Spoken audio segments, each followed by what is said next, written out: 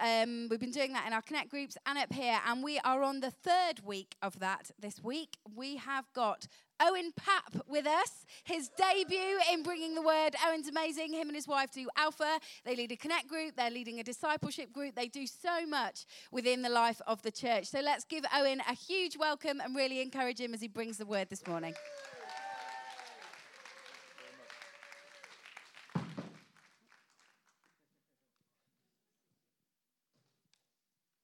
Tell you what, while Owen's getting ready, why don't you get your Bibles out, get paused, get into Romans 8, just as we give Owen a minute to prepare. Thank you very much. I understand there's a video that's going to be played as well. We're going straight in? Okay, that's good. Well, I should like to say thank you very much to Dan and Joe for the confidence that they've shown and belief that they've shown in me to be able to be a conduit for God to speak through today. And I'd like to thank you all for your patience as well, because obviously this is not something I do regularly. I think the last time I spoke in front of a group of people in church was about 20 years. Today we'll find out why. Okay, so we're looking at Romans chapter 8, verses 5 through to 8. Romans chapter 8, 5 through to 8.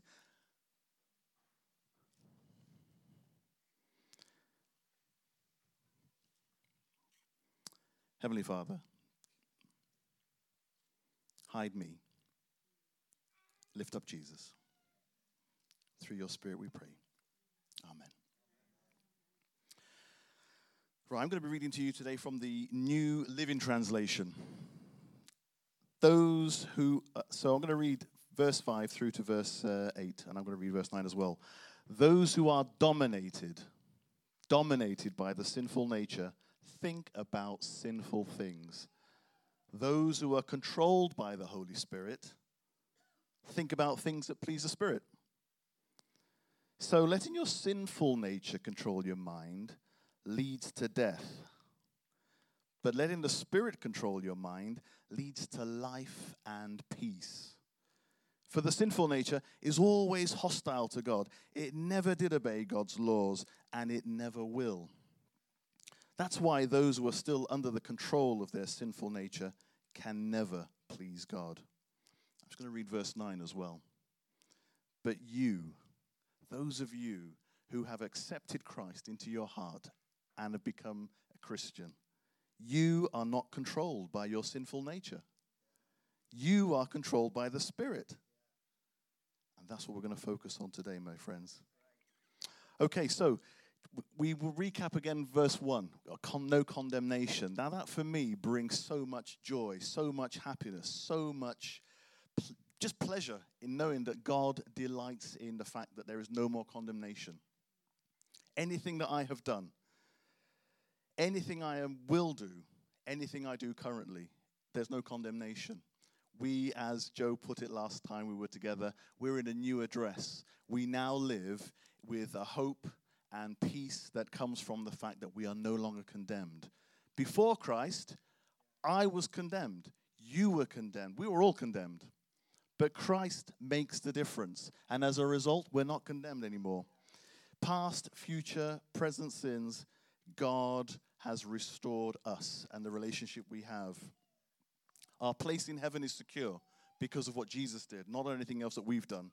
We have a liberation in Christ that is deep, rooted in the love of God. Now, if we're not understanding this, the joy and the relief that comes from knowing that God loves us unconditionally, I don't think we understand the magnitude of sin. Because it's incredible to know that God loves us the way he does and that he has freed us from all condemnation. Which is why, of course, life in the Spirit, life that the Spirit provides, is full and complete. It brings peace. You know, God sends our friend, the Holy Spirit, to come and live alongside us. In fact, to dwell within us. Imagine that. God says, you can't make it on your own, Owen. There's nothing you can do to earn salvation. So I'm going to give you God's Spirit to live in you now that you're a Christian. And this Spirit that lives within you, this is going to make the difference. This is what's going to bring you life and peace. Now, as you know, I'm a football fan. And I believe that the Lord God, in his infinite wisdom, inspired someone in Liverpool to take on board this song. You'll never walk alone. Do I get an amen for that? You'll never walk alone. The Holy Spirit says, you will never walk alone. The Holy Spirit wants to dwell in us and make that difference and allow us to have a mind that is set on God. Sam and the worship team did an amazing job today of delivering the message of this sermon. Now, we didn't get together and discuss what songs to choose. The Holy Spirit did. Because every single song that was selected, that they were inspired to perform and to lift up God's glory, talks about how we can fix our mind on Jesus. God is the author and finisher of our faith, and we fix our mind on him. That's what it means to have a mindset that is fixed on God.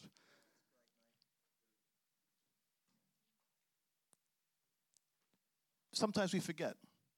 We know and understand that Jesus lived 2,000 years ago, and we see it way over there, back there. And we know that Jesus lives and reigns in heaven, and that's way, way up there. And we forget that the reality is he is right here, right now with his Spirit. He lives inside each and every one of us. The moment we've accepted him, he chooses to dwell within us. So the essence is not distance. The essence is presence, right here, right now. And it's impossible for us to live the life of a Christian without that presence, without that Spirit in our hearts and in our lives. It's that makes the difference. Far too many times we think that we have to do it on our own. No, we can't. It's impossible. God says, only through my Spirit can you be the person I want you to be. Only through my Spirit can you live the life that is pleasing and meaningful and your truest life. And that's why there's a contrast here, because there's a contrast here between life in the Spirit, a life led by the Spirit, or a life dominated by the sinful nature. We see there in verse 5, those who are dominated by the sinful nature, or those who are dominated by, who live in the flesh. The word flesh here in the Greek is, I promised myself I wasn't going to use any Greek here, but it simply means, it translates as the sinful nature. It means flesh, but it's not about our bodies as such. It's just that mindset of the body, of the flesh, of our sinful nature. And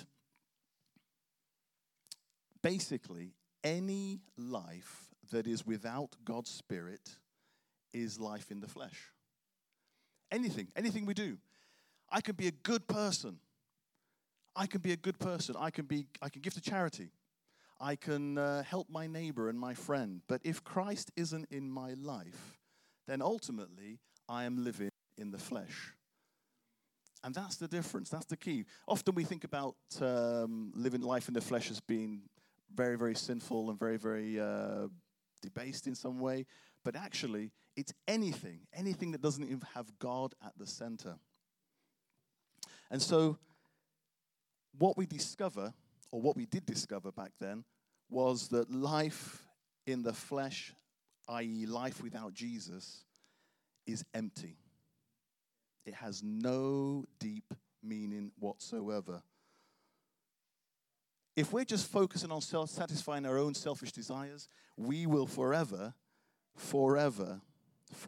miss out on the true joy. Now, some of you remember the films of Jim Carrey. He's kind of taken a bit of a back seat now when it comes to making movies. But he wrote a while back, or at least he's quoted of saying, I think everybody should get rich and famous and do everything they ever dreamed of so they can see it's not the answer. Wow. Here is a guy that people would look up to and say, he's got it all, he's got everything. He's got everything that he could possibly wish for, everything his heart desires. And he realizes that it's empty. There's nothing there. That reminds me again of Boris Becker. Now, Boris Becker, of course, won Wimbledon, age 17, and went on to have numerous Grand Slam trophies as well. And at the height of his success as a tennis star, he was on the brink of suicide. Imagine having everything you could possibly wish for, but you're thinking about taking your own life.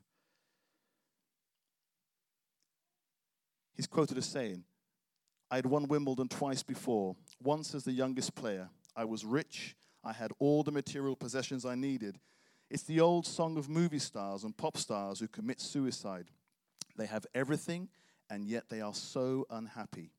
I had no inner peace. Yeah.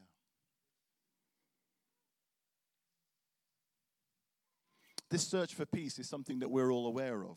And it was something that Augustine was familiar with as well, because he realized that in order for him to experience peace, he was going to have to find something beyond, outside of himself. See, Augustine was, as I tell my students, a bit of a lad in the day. And he was trying all sorts of things to try to find happiness. The trouble was, the happiness didn't last. It didn't fulfill him until he met Christ. And he wrote, you have made us to know you, O Lord, and our heart is restless until it finds its peace in you. He wrote that in his book of Confessions. You see, Christians understand what it means to have a peace that passes understanding. We're back in connection with God.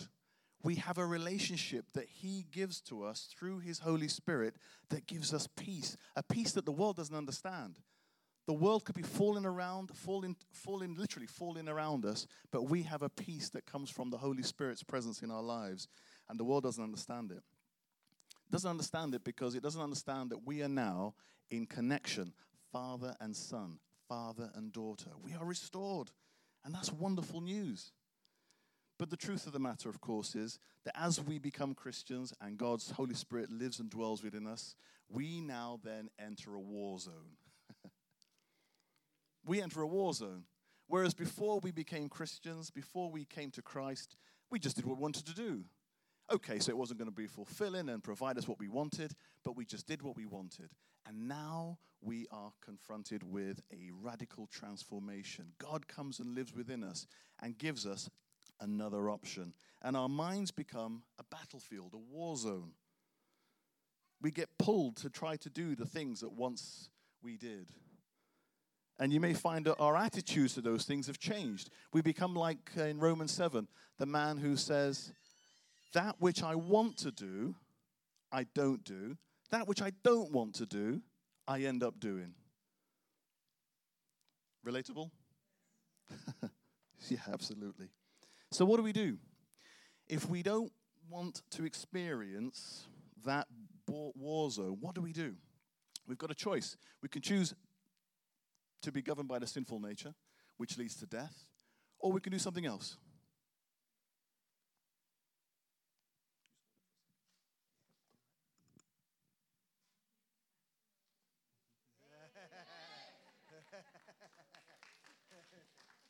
We could choose life. We can choose life. Oh, I'm so glad I've taken that shirt off. It was so hot up here. We can choose life. We can choose life through the Spirit. This life that God gives freely to us through his Spirit. It's wonderful. It's amazing. It's beautiful. There are 3 key points that I want us to go through now before we wrap up our service this morning, which has been amazing to see so much of the Holy Spirit moving. 3 key points about how we can develop this mindset and choose life. How can we do it? There are 3 key points. The first is to choose to fill the mind with the Spirit's words. I believe in ICT there's a term that says garbage in, garbage out. It comes to computer programming. Is that correct? Yeah? So if you put wrong stuff in, wrong stuff's going to come out. But if we put the right stuff in, the right result will manifest. And so the first thing to look at first point is to choose to fill the mind with the Spirit's words. 2 Timothy chapter 3, verse 16 says, all Scripture is God-breathed. God-breathed. God's Spirit spoke through the people, the people who were responsible for writing the Bible. John chapter 6, verse 63, the Spirit gives life, the flesh counts for nothing. The words I have spoken to you, they are full of the Spirit and life. 1 Corinthians chapter 2, 12 to 13. What we have received is not the spirit of the world, but the Spirit is from God, so that we may understand what God has freely given. That is, we speak not in words taught us by human wisdom, but in words taught by the Spirit, explaining spiritualities with spiritual taught words. The Holy Spirit wants to speak to us through Scripture. That's our first port of call. We need to connect each day with God through His Word. That's what's going to get our minds fixed and set on God's work, on living the life that He wants us to live. That's the only way. We can't do it on our own. It's only through His Word. Point number 2, ask the Spirit for help. Now, I was challenged when I was reading through a John Piper book called When I Don't Desire God. I'm sure all of us could have written that book. When I Don't Desire God. How to Fight for Joy. And on page 151 to 152, he talks about IOUs. And we'll put up on the board, hopefully, what the IOUs are. So please take a photograph of that if you'd like to, or jot down what the I, the O, the U, and the S stands for. So I'm going to read directly from his book. I, incline. The first thing that my soul needs is an inclination towards God and His Word. Without that, nothing else will happen of any value in my life. I must want to know God and read His Word and draw near to Him. Where does that want to come from? It comes from God. So Psalms chapter 119:36 teaches us to pray, incline my heart to your testimonies and not to selfish gain. Very simply, we ask God to take our hearts, which are more inclined to breakfast than the newspaper, and change that inclination. And we ask that God creates desires that are not there. Yeah.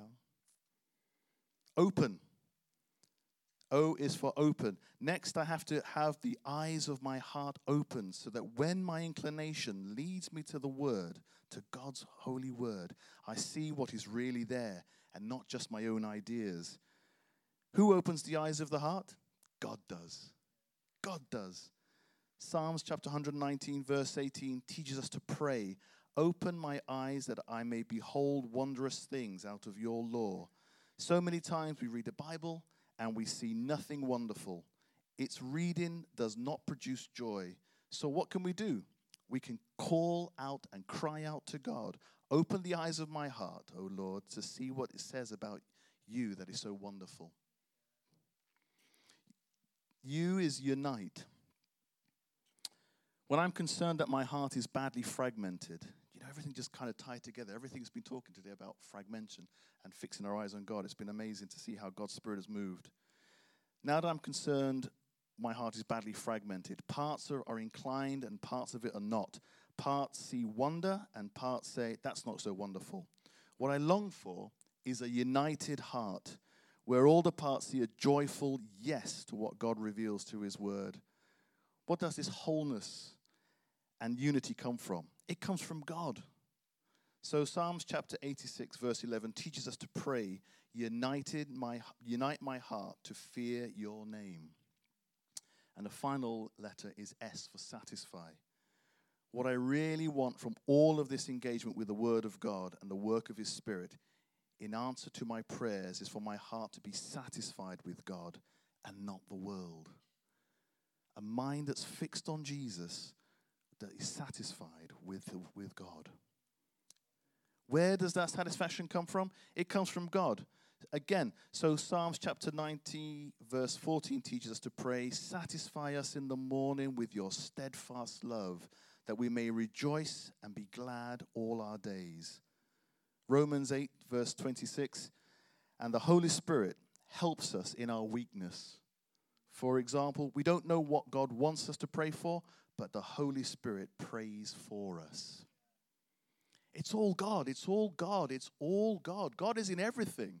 He wants us to choose Him each day because He says, I live and dwell within you. You are my people. But if you are going to make it, if you are going to experience the joy and the peace that I want you to have, it comes from everything I will do for you if you connect with me. And that's our role. Our role is to connect with God each and every day. Choose God. Choose life. Choose life in Christ, because that's what he wants us to experience. The third point is to practice the presence of the Holy Spirit, of the Spirit daily. And there are many examples of how we can do this. I'm reminded of Brother Lawrence, who talked about how he could find the joy and the peace that came from trusting in God by involving himself in everyday activities, menial activities from each day, and just seeing that God was there with him throughout. We need to listen to God as he speaks throughout our lives. Do you know, I'm just thinking back to when Ben Middleton spoke last, and he talked about an experience how God spoke to him to try to fill up that petrol tank for that lady. God does this so many times. He says, look, I want to bless you by blessing someone else. We need to listen. You know, that was a message for me and for all of us here, because it was a message that really, really resonated with how often we say, no, God, no, I'm not going to do that. But God says, look, I want to bless you. Listen to me. Listen to my voice. Listen to my voice. I'm mindful of the fact it's almost time for us to go, so I'm just going to leave you with one final illustration, if I may. Would you mind holding? Is there another one coming up? We don't need to get you censored today, do we, Owen? So I've got a bottle here, and when I was a kid, drinking Coca-Cola was a big no-no. The sugar, the caffeine, that wasn't part of my story. It's instantly recognizable, isn't it? Yeah, this bottle is instantly recognizable. There's no way you can miss this. You can, unfortunately, recognize this all over. Globalization has taken over the world. But I've got another bottle here in my bag. I did have. It's a milk bottle, yeah? Okay. Now, I want to transform this bottle into this. What am I going to do? Well, I could maybe, Dan, would you mind just holding this here so everyone can just see? I could maybe get a big label and stick it over the word Coca-Cola and put milk on instead. Maybe I could bash the outside of this bottle to try to change the shape to make it look like this. There's a lot of things that I could try to do to the bottle itself to try to make it look like this, but all of that would be a complete and utter waste of time, because it wouldn't be one of these. The only way this could be transformed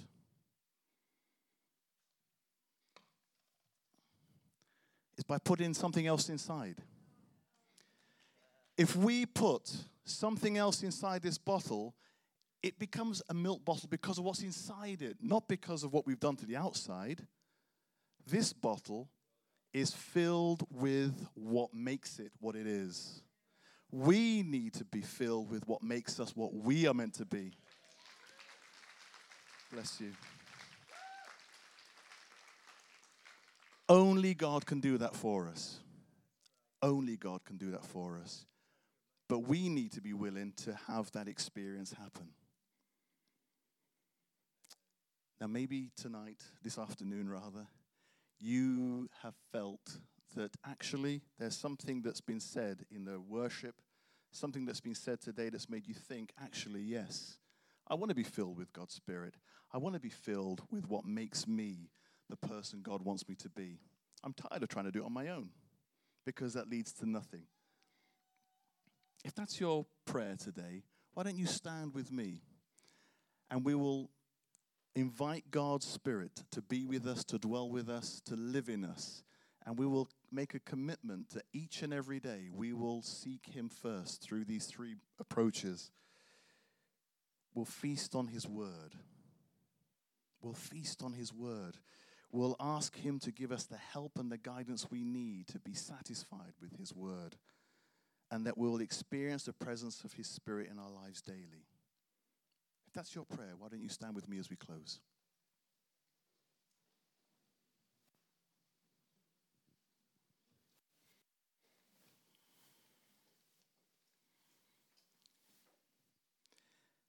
Heavenly Father, we are so grateful to you that you gave us your Son.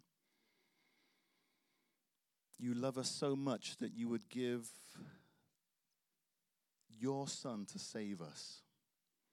And in so doing, you will free us from the condemnation of sin forever.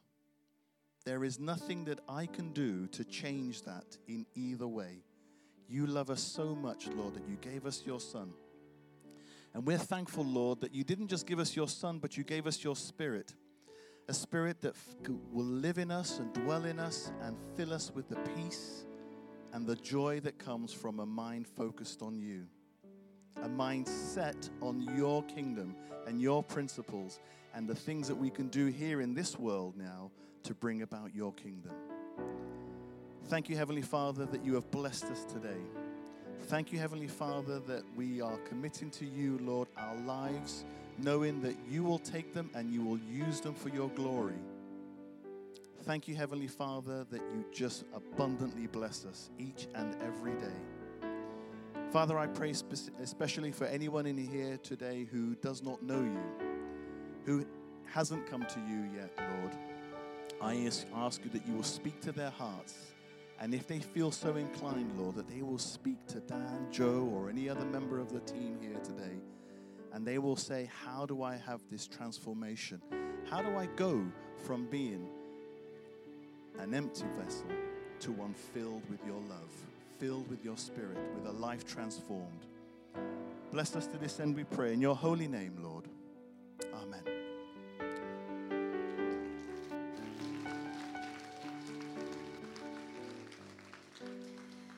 Great message, Owen. It's really good to have you teaching. I see such a classic teacher-pastor gift in you, your love for people and your desire to discipleship, to disciple them, but also your love for the word and the clarity that you teach with. And that illustration, that's really going to stick with us, isn't it? What a beautiful illustration about the importance of being filled with the Spirit. Thank you so much. I've definitely not heard the last from you, so well done. Thank you so much. Such a great, powerful message. So let's not just leave it there. If we need to, like that illustration, be filled with the Spirit, don't rush off. The prayer team will be down here. People will be bustling around, but this is your time to do some business with God, to ask the Holy Spirit to do exactly that. If you feel like you can't live the life of a Christian by yourself, you're absolutely right. None of us can. It's an absolute dead-end road. It's pointless even trying. We need the power of the Holy Spirit. So come and be refreshed today. Get somebody, it's very biblical to have somebody lay their hands on you and impart the Holy Spirit